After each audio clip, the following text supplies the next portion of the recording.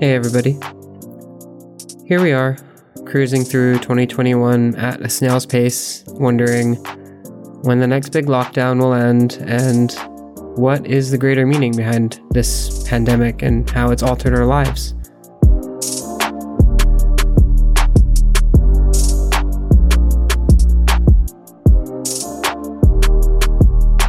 I think about this podcast and I realized that it was a conscious choice for me to create something, a bit of a creative endeavor in the midst of the fairly everyday life that I live, which in this pandemic feels unsurprisingly repetitive. Oftentimes, I search for the greater meaning behind a lot of the choices that I make. And in this episode, my guest, Gordon Hall, shows me that he's no stranger to that same search. As our conversation unfolded, his take on that search turns in a convoluted way. But as you'll see, that uncertainty and mist that Gordon ventures into seems somehow to bring him closer to the goal that he was already seeking. Hey Gordon, thanks for joining me today. I'm excited to chat about your background a bit. And before we get started with that, can you tell us a bit about yourself? Yeah, hey, so I'm Gordon. I'm 28 years old, living in sunny Manchester. I'm originally from Southeast London, though. Moved up here about 4 years ago. Nice. Well, what's it like living in Manchester? I've only ever really lived in London in the UK and kind of always curious what other cities are like. You know, we had a crazy couple of years going here with Brexit and everybody told me the North is more conservative than the South and so on and so forth. But I'm curious if that's like accurate. Like, do you or people go to church on Sundays and that kind of thing?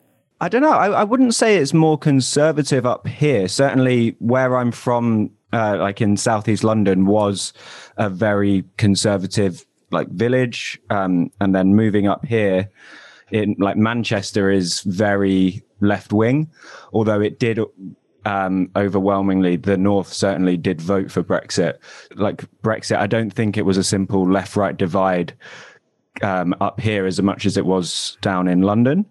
No, it's really nice up here. It's really chilled out. Everyone's a lot friendlier than in London. It's a bit of a slower pace at life. I don't go to church on Sundays anymore, although I'm sure we'll get into that a little bit later on in the conversation. Yeah, I want to talk about that. I want to know what you mean by you don't go to church on Sundays anymore. Were you going to church on Sundays? Were you going to church any other days? Like, were you just one of those people who would like pop in on Sunday and try to not fall asleep or something else? Yeah, so I guess I'd call myself a super Christian. Certainly at the time, I was part of a few different churches. I grew up in the Church of England, was going to that church, like a small Anglican church in my village for the first like 15, 16 years of my life. Got involved in doing some of the music stuff there. They had a contemporary worship band that I helped to set up and did a bit of this like sound technology stuff as well. And then I moved to a more conservative Baptist church when I was about 16 because I fancied a girl there. Then that kind of made me get more and more involved in different things. I felt a community there. And because of that community, it meant that I wanted to get more involved. And actually, while I was going through looking at some of the stuff that we were going to talk about today, I accidentally on my notes on my iPad went right down to the bottom to about 2012. And I found some notes from my time in that church. And it was really weird seeing me talking about the different Bible verses and, oh yeah, I'll talk about this in the youth group and stuff like that. Because I was pretty much at church every single day of the week in my late teens. I was going to church on Sundays. I did, we had like planning meetings for the events committee on Mondays. We had a youth group on Tuesdays. We had other small groups on Wednesdays. We had another youth group on Thursdays. And even more stuff going on kind of on Fridays. And then Saturday, I think, was my day off, although we used to use that time to go up to churches in London that had events going on, and then back to Sunday, 2 services then. So I was in church most days of the week. Wow. Yeah. And then when I was about 20, after feeling kind of quite burnt out at that church where I was just doing so much, but there weren't really many people my age there. I decided to move to a bigger church in London that had a lot more people kind of in their early 20s. And I stayed there basically until I moved up to Manchester. I know this is probably entering into a larger story. What happened there? And I guess in the midst of the story, I'm wondering, is that why you ended up leaving London? Yeah, I definitely played a part in me leaving London. So to give a bit of background, so I no longer go to church. I left the church, and I do kind of talk about that on my podcast. But yeah, I was at this big mega church in London, which, you know, they have like 5,000 members. They do about 10 services every Sunday across different locations. But I moved there initially to just be a member of the congregation, but I slowly found myself getting more and more involved in different things until I was doing a leadership training course. I then started working for the church, doing some media stuff, and I was on the pathway to becoming a vicar. But while all of that stuff was going on, I was experiencing doubts and questions to do with my beliefs, and I was almost deconstructing the beliefs that I had, to the point where when I was about 23, 24, I realized that I couldn't call myself a Christian anymore. That's a pretty big decision to make at an age that I think if I was 23, 24, I was not even certain of the clothes that I was wearing every day, you know, pretty big life change. And I'm imagining, based on what you've said, that this was your whole life. So can I ask, like, what was that first time that doubt crept into your thought process? Yeah, like I said, this was quite a long process. It didn't just happen overnight.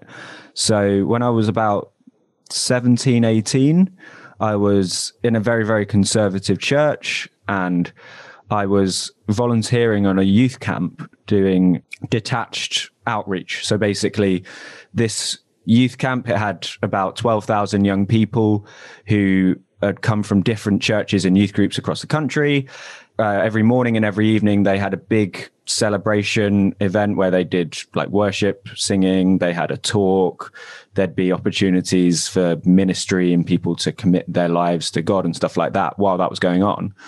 And the team I was on was basically going around the campsite while those big meetings were going on, trying to engage with the young people that weren't in those meetings. And while I was on the team, I was walking through near the kind of marketplace area, and I saw this girl kind of sitting on the ground, and she was sitting there, and she'd written on this like piece of paper with some eyeliner, "I'm a gay Christian, problem," with a question mark at the end. And I'd been brought up to believe that those two things were mutually exclusive, that you couldn't be gay and a Christian, that being gay was a sin, that it was punishable by going to hell and all this kind of stuff. And that was one of the first times that I'd seen this, these two things that I thought were mutually exclusive, supposedly together, in, you know, this one person saying that they were both gay and a Christian. And that really stuck with me, and it really almost started to set alarm bells off in my head, as, you know, what you've been taught, what you believe doesn't quite add up. There must be something more going on here. Throughout the year after that happened, I was researching, I was looking at the original Hebrew and the original Greek of the Bible to try and understand what the passages that talk about homosexuality are saying. I was looking at blogs, all kinds of stuff, trying to kind of reconcile this, the thing that just didn't seem to quite add up. And that led me to deconstruct the kind of notions of sexuality and basically the biblical understanding of sex and relationships. I realized that the way that the church interprets it now is very different to the way it was written for the community that text was actually written into. And I guess that kind of started my doubts. But I always describe it as like, if you imagine a woolen jumper and one of the threads starts to come loose on it, it was almost like I started to pull at that thread. But as you know, with a woolen jumper, it's all one thing, isn't it? It's all one piece of wool. And so as you start pulling at that one thread, sooner or later, the whole jumper's gone. I'm curious, did you ever run into that person again and other people like them? And now, 2020 Gordon versus when this happened, do you look back and think, how did I ever think that? Or have your thoughts really changed a lot? Like, I'm kind of putting you on the spot there. Yeah, so I definitely have changed. My thoughts are definitely vastly different to the person that I was back then. I've definitely evolved a lot. I did see that person again. We actually became quite good friends for a few years. She's like a couple of years younger than me. And when she turned 18 and moved up to London, I think for uni, we got back in contact. I think we went to Pride together, actually, which was really quite a nice kind of full circle. Like looking through some of the old notes from that time and the way that I thought, it's like looking at a different person. It's quite surreal sometimes. But then I can still, like, if you wanted to have a debate with me about like homosexuality in the Bible or the existence of God or any of those topics, I could still argue both sides quite well because I've done that much research into it and I understand the different perspectives. Yeah.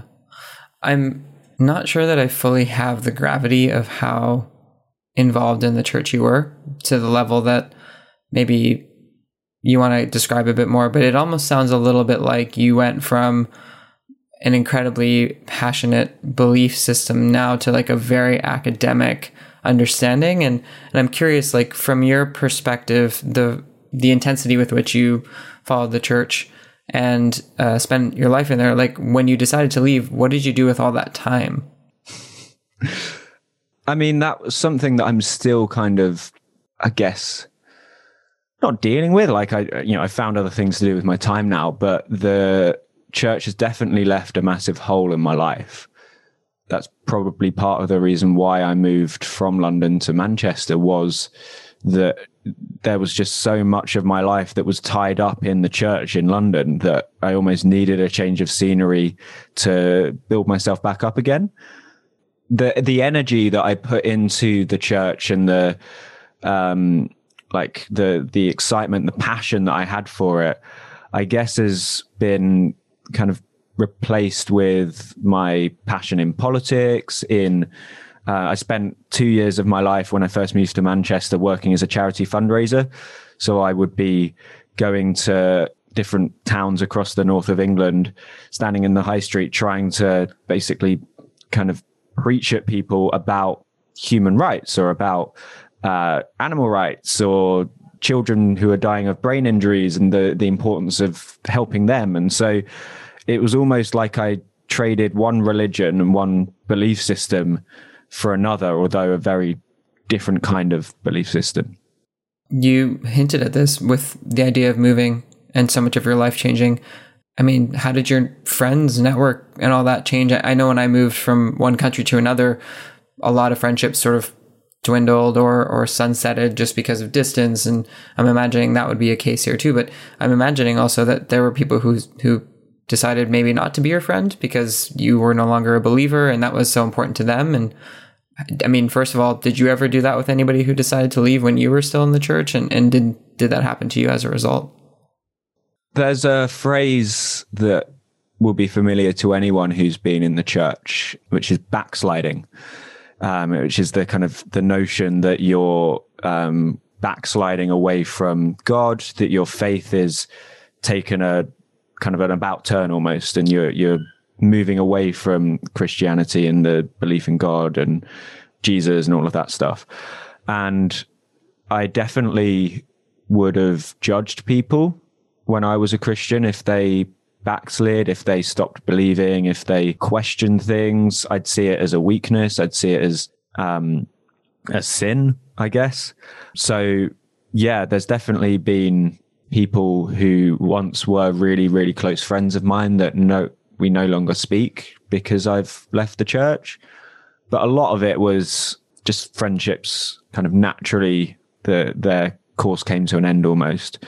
I'm still friends with some people, like the people that matter, I'm still in contact with and still good friends with.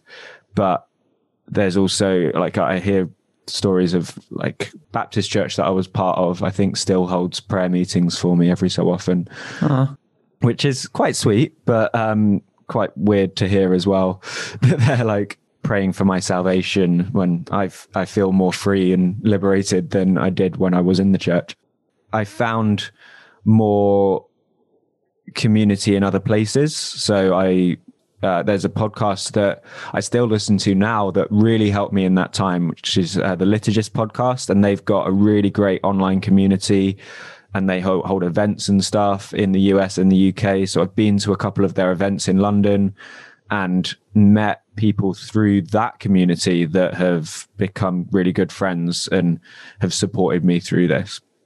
I'm curious, and this is perhaps just an unfair question because it's a bit hypothetical, but I'm just curious of your response.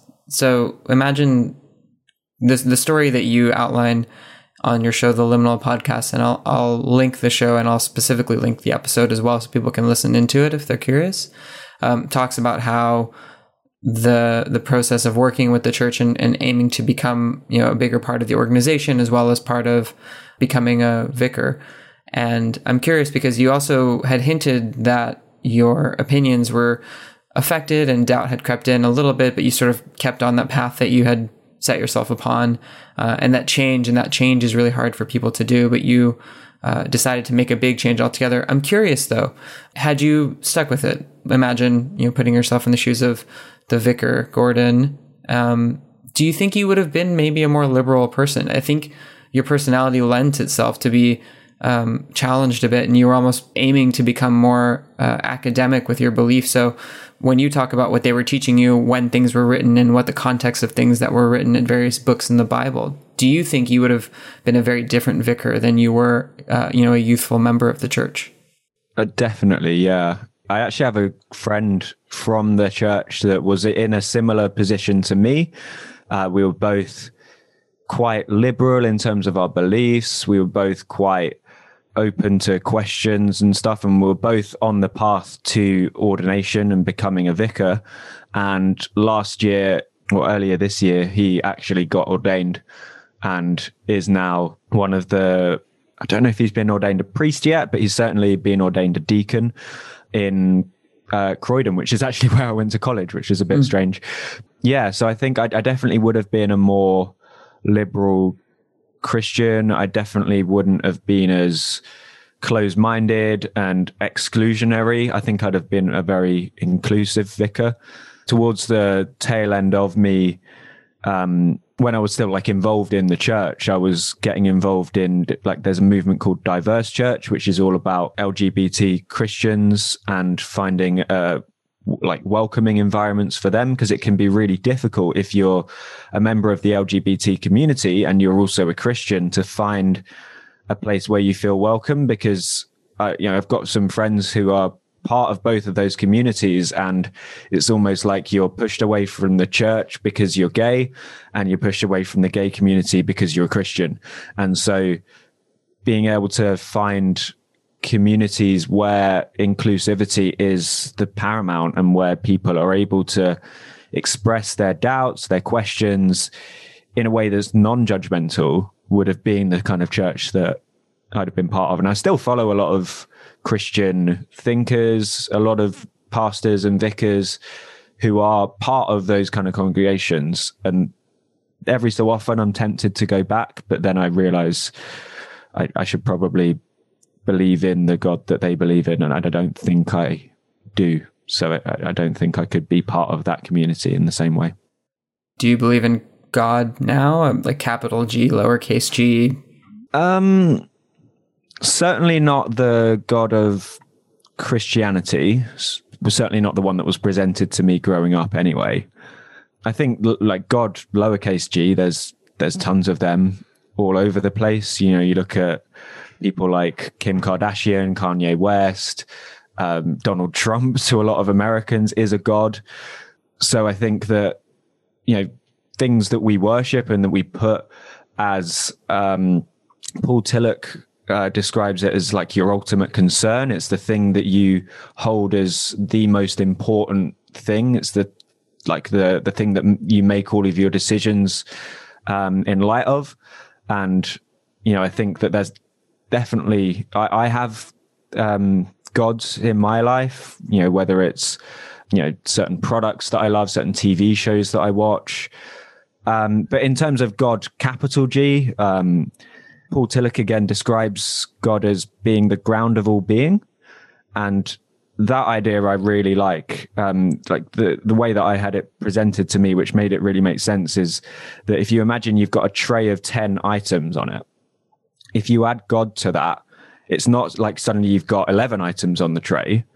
You've still got 10 items there, but God changes the way that you interact with and connect with those 10 objects. And I almost see God as that. God isn't one thing. God isn't a being or an energy or a force external to this world, but God is the very electricity connecting us all together. And whether that's a supernatural being or whether that is just the word that we use to describe the whatever it is that holds atoms together, I don't know. But I do believe in something. I wouldn't know to put words to it, I guess, if that makes any sense. Yeah. I mean, asking someone to describe exactly what they believe in general is always a difficult thing. And in the sense of not having a defined doctrine of what you do believe, to then be like, what do you believe in, is obviously a very, very tricky question. I'm curious for your advice on something. So I'm going to pull us out of religion and ask for your, I guess, more generic advice. So, we're in a pandemic right now, and coronavirus has changed a lot in people's lives, even from a healthcare perspective, but outside of that, in social perspectives too. A lot of people who've done things their entire life or have dedicated their lives to something or somebody have seen a lot of that changing now, for better or for worse. It's just the original January 2020 version of them is different now than the, November 2020 version of them that they'll see. So I'm curious, as someone who's had basically your whole life change in a pretty big way, and to the point where I would say you were driving in one direction and pulled almost a full 180, or even just like a left turn, big left turn or right turn. What do you say to somebody whose life is changing now? I guess I'd say, firstly, you're not on your own. In these times, it can feel quite isolating, especially if everything that you've ever known is suddenly different and is changing, and maybe your environment's changed, maybe your relationships are changing, your work environment, etc. The lesson that I've really learned is to embrace change, is to almost treat change as the norm. I'm becoming very, very comfortable with admitting that I was wrong about something, and knowing that the things that make sense to me today probably won't make sense in the same way tomorrow. The things that I say that I believe today, I probably won't believe tomorrow. Life is defined by change, and change is a constant thing. So I think the sooner that we learn to embrace that and become comfortable with it and just accept it, the more comfortable we can be in that, I guess. That's what we talk about on our podcast, Liminal Podcast. We talk about changes that people have gone through in their lives. And I think just normalizing that conversation and normalizing the idea that you don't have to be what people expect of you. You don't have to live by the kind of script that you've been handed down from your parents or from your boss or whatever. I think it can be very liberating, but also incredibly terrifying at the same time. Yeah, I'm happy you mentioned your show, because I wanted to ask about the genesis of that. And I realize using the word genesis is a bit of a tongue-in-cheek comment. So the experience of making the show about people who have gone through changes, you and I talked about that when I was on your show. In the experience that you've had, was that the spark to make the show? Like, how did the show come about? So that was definitely a part of the reason why we started the show. I started it with a friend of mine, Joe, and initially it basically just started as, we're in the pandemic. We've got a lot of time on our hands. Let's start a podcast and see what happens. But it eventually turned into, I think once I shared my story and once we kind of got comfortable with what we were doing, we realized that these conversations about liminal space, about these changes in our lives, are firstly really interesting. We've kind of tried to have a balance of interviewing people that we know and also interviewing other people from around the world, and just being able to realize that even the people that I thought I knew really well, when we came to actually chat to them, there's so much that's gone on in their lives, so much that has changed in terms of their perspectives, their understandings. So it's something that I think is a fascinating thing, because even, we've got another episode coming up of a very similar story to mine, of somebody that left the church because of similar things, but where they've got to since then is completely different. Just that whole kind of, I guess, exploring people's experience of change, of these kind of liminal points, these thresholds where we're not our old life, when, I was no longer a Christian, I no longer believed in God. And, even today, I still don't really know what I am after that. I'm still in the process of discovering that. And that is essentially what we like to explore on our show. So you led me to my final question for you. Are you still searching for some meaning? Or have you settled into some sort of unknown? There is something intrinsically human about searching for meaning and finding meaning in the world, in our experiences.